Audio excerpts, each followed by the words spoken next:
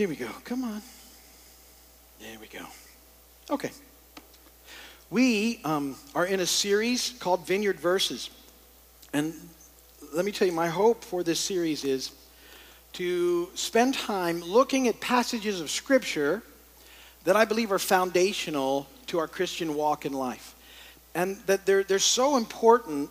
I'm trying to encourage you to actually memorize these passages a verse at a time as we talk about them each week. And so we're into the fourth verse now in this passage of Scripture in Hebrews 10, 19 through 25. So if you haven't started, it's not too late, but please really try and do this because it's, here's my thought and why I believe this is so important.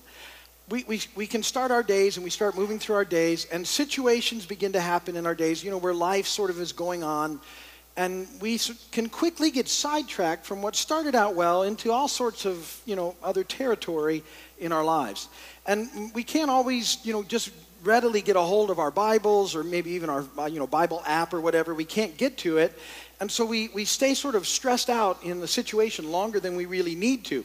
But if you will begin to memorize and have some of these very sort of foundational verses, these anchor verses memorized, the sort of moment you begin to get into a difficulty or stress or anxiety, you have these verses available to you, and the Holy Spirit can just remind you of them, and it will bring some instant sort of help in situations throughout the day.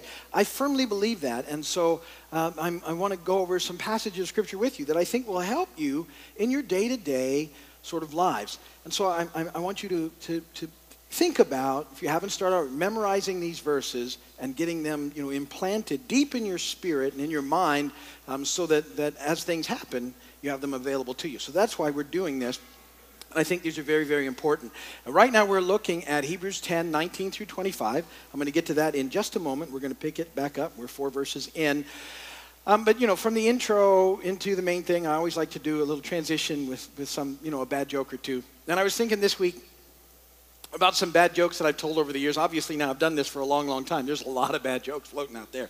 But I thought of a couple that kind of made me chuckle this week. And so I thought, in case you'd missed them the first time or you've forgotten them, because you probably have forgotten them, that I would give them to you again. And so here we go, just a couple. So, the first one's about geese, because I'm doing Vineyard Verses. I'm thinking about the V. The geese, you see the geese when they're flying, they fly in a V formation, which is really fascinating to watch take place. But do you know why in that whole process and that whole thing as they're flying, do you know why in the geese V formation one side is longer than the other? There's more geese on that side.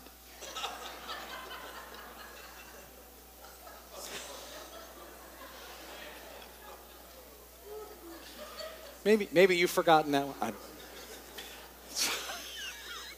I think about that and just start laughing sometimes, but I'm not right. So, the other one. So, a lot of you guys you do the diving and those sort of things. Do you know why divers they fall backwards out of the boat into the water? Because if they fell forward, they'd still be in the boat.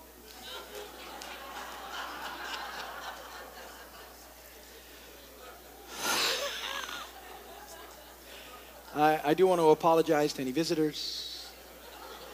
But that's as good as it gets.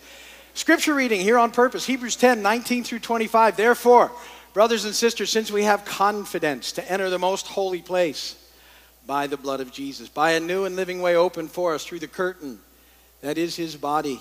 And since we have a great priest over the house of God, let us draw near to God with a sincere heart in full assurance of faith, having our hearts sprinkled to cleanse us from a guilty conscience and having our bodies washed with pure water.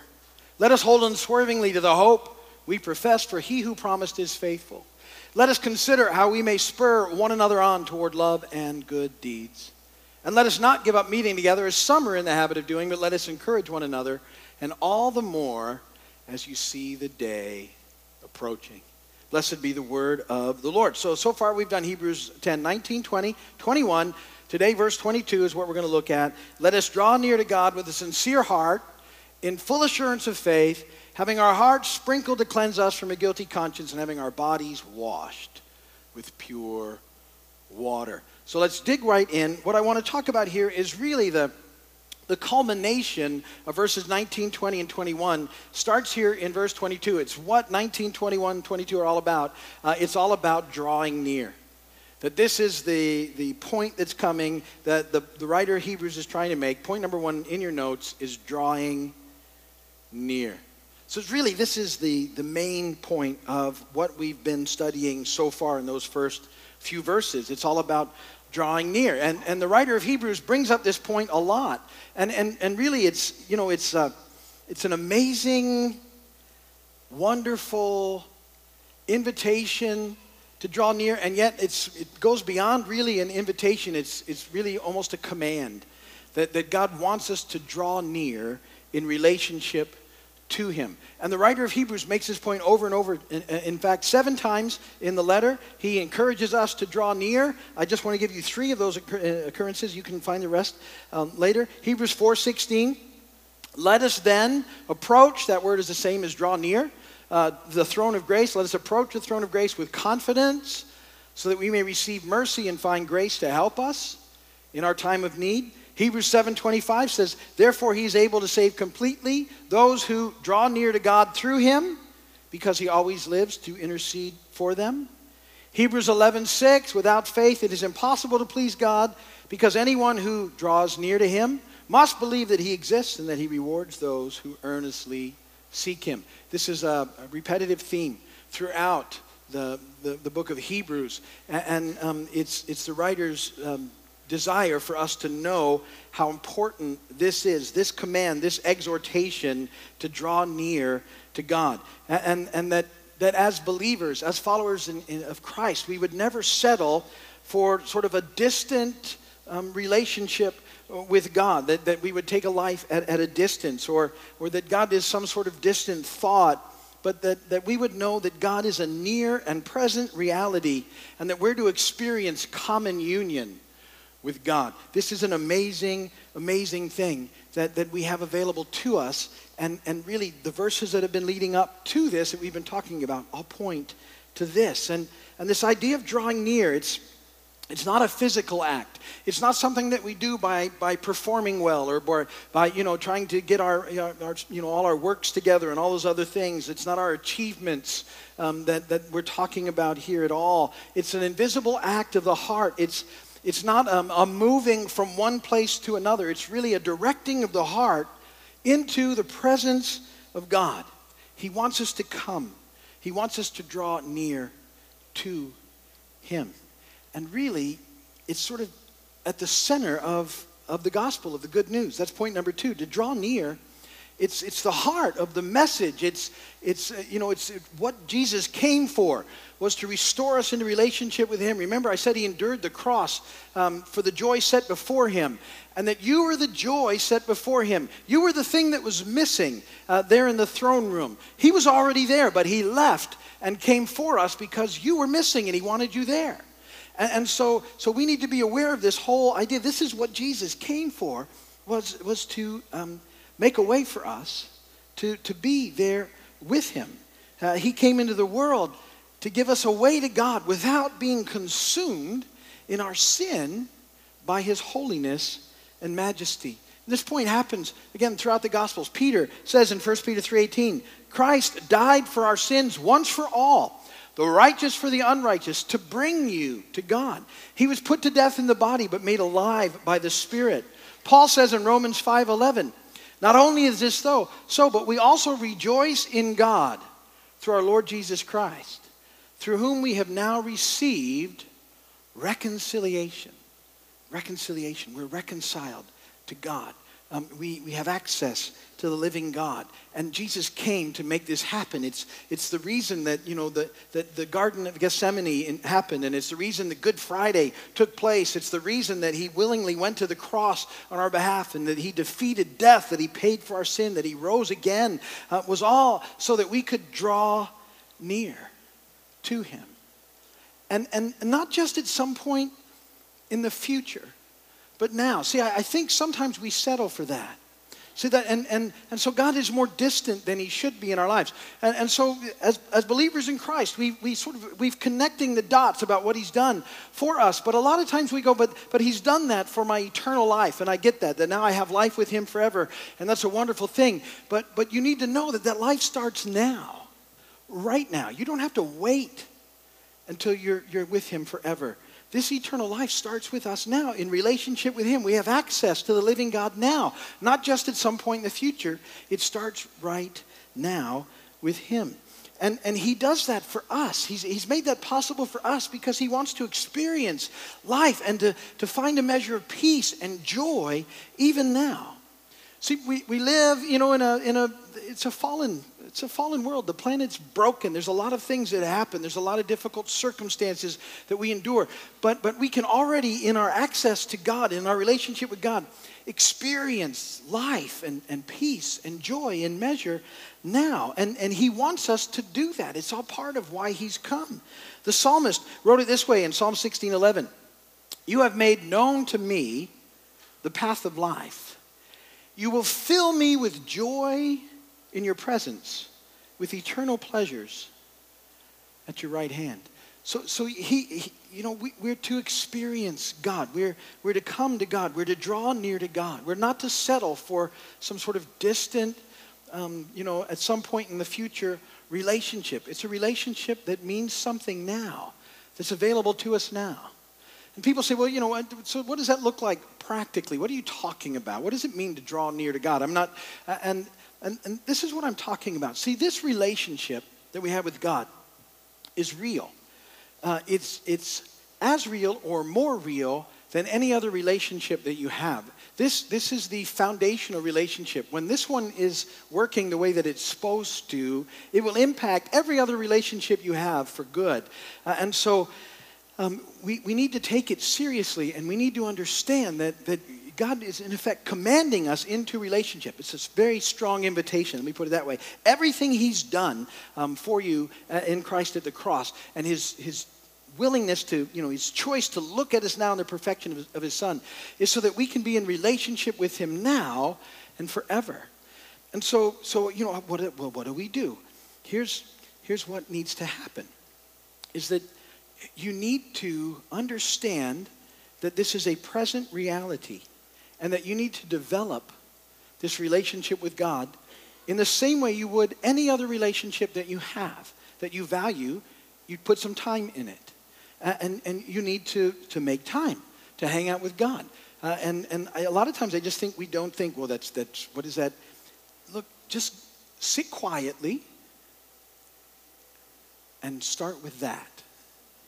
And just kind of say, God, I'm yours. I love you so much. And just something like that. And just sit there and resist the temptation to get a lot of other things filling the space. This is hard for us now. We're bombarded by constant noise, and we're used to constant noise and bombardment. And so a lot of times just getting quiet will sort of weird us out a little bit. But don't get weirded out. Just press through that and just kind of hang out there with him. Now, a lot of people say, well, as soon as I do that, my mind starts going on everything else. I get that, but you need to a little bit push that aside. Just go, no, I'm just going to be here. And God, I'm here with you. And then from there, things you can maybe read a little bit of his word to you. You can tell him again how much you love him. You can sing a little song maybe with him. And this is one of those places where it doesn't really matter what your voice sounds like. God loves your voice. So for all of you who have been told, never to sing, I'm telling you, you should. Somewhere when you're completely alone. And no one else has to hear you. But God loves it when you sing with him. And then, talk to him.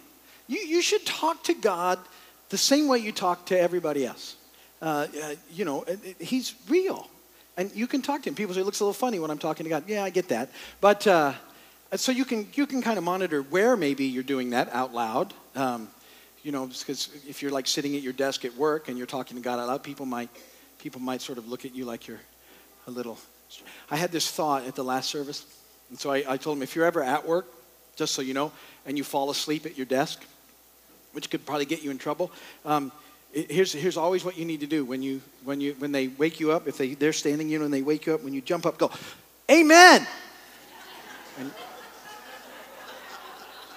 you're covered.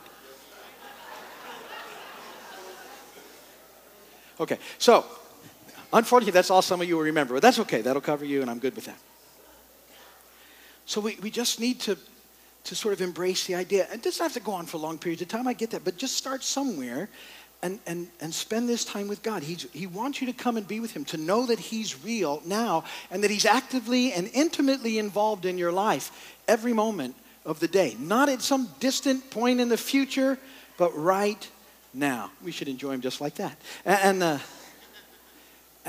so, the thing then that happens in Hebrews is he says this, let us draw near with a sincere heart. That's point 3 in your notes.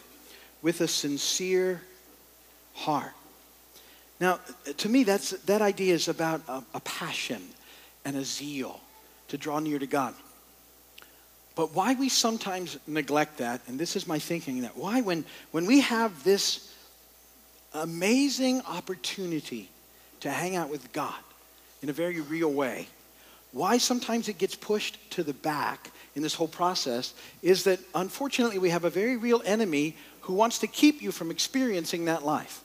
He's already lost you if you've come to Christ in forever, but he doesn't want you to experience the life that you're having now, and he hates it that you can be in the presence of God. So he tries to keep you out. How does he do that? By pounding you with guilt and shame. And there's something about us that we sort of listen more to that, and we intuitively know that we're still kind of a mess. And we think, well, I can't. How can I go and be with? He's God. He's perfect in every way. He's amazing. I can't be in his presence. And yet the writer of Hebrews says, listen, come with some passion and zeal.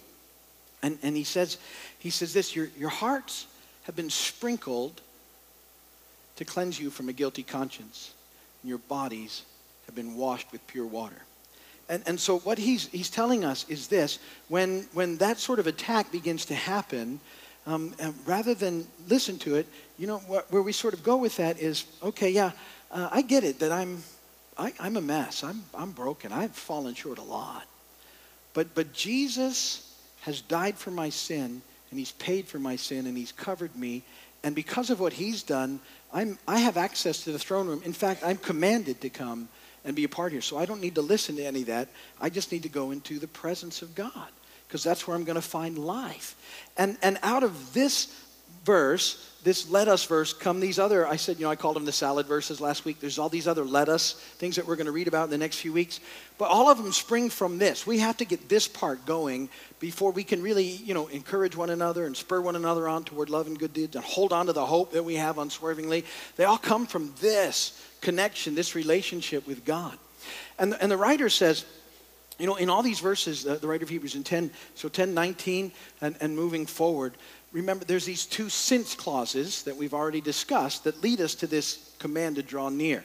So therefore, brothers and sisters, since we have confidence to enter the most holy place by the blood of Jesus, by a new and living way opened for us through the curtain that is his body, and since we have a great priest over the house of God. You remember, we dug into both those verses, so you know all that means, how amazing it is. Jesus paid for your sin, with his life. He exchanged his life for yours. His blood covers you and atones you. And he's our great priest. He understands us. He gets us. This is a whole new and living way, better than anything they had before Christ, nothing compared to it. All this is available to us now. So since all those things are happening, let us draw near into his presence. Do you remember when we looked a few weeks ago, if you were here, I looked at Isaiah. And I said at one point Isaiah was caught up into this throne room, into this presence we have access to. And it was such an amazing thing. You remember the cherubim, and they had wings that were flapping and wings that were covered. And you got to admit that's cool, right? And so, you got a group of cherubim on one side of the room, of the throne room, and they're going, holy, holy, holy is the Lord God Almighty. And the way I think of this, on the other side, there's more cherubim, and they're answering that call. Holy, holy, holy is the Lord God Almighty. And this is going on around the throne room back and forth. It's not quiet. It's really happening. And it's so happening that things are shaking in there. And, it says the threshold. Just imagine all this going on. And Isaiah's there. And Isaiah goes, woe is me. I'm going to die. I shouldn't be here. There's too much holiness. The majesty of God is overwhelming and consuming me. And see, we can get to there if we don't know that all these things have happened on us, so that rather than being consumed by that feeling, we're thrilled by it. Because the cherubim came, remembered Isaiah, and took a coal and touched his lips, and he said, Your sin has been atoned for. You're guilty. Your sin is covered. Your sin's been atoned for. You have every right to be here. And it was a picture of what Jesus would do. And you need to know you have every right, because of what Jesus done as a follower, to be there in the midst of the holiness and majesty of God. And so he wants you to come and be thrilled by it. Thrilled. So that it impacts all the rest of your life in everything that you do. Not just off in the future. Now. You're in relationship with a living God who loves you and who wants you closer to him all the time. So let me encourage you this week, if you would. Just take time this week to really draw close to him, to continue to move towards him, to just stop the busyness of your day and just settle on him and just think about him for a little while. Talk to him. Sing. Pray. Listen. And draw ever closer to him. Most important relationship you can have is the one that you have with God now and forever. So let me encourage you to draw near as we go. And then next week we'll start talking about these other lettuce verses. But all of them stem from this understanding of our access to him. Amen? Amen. Ministry team.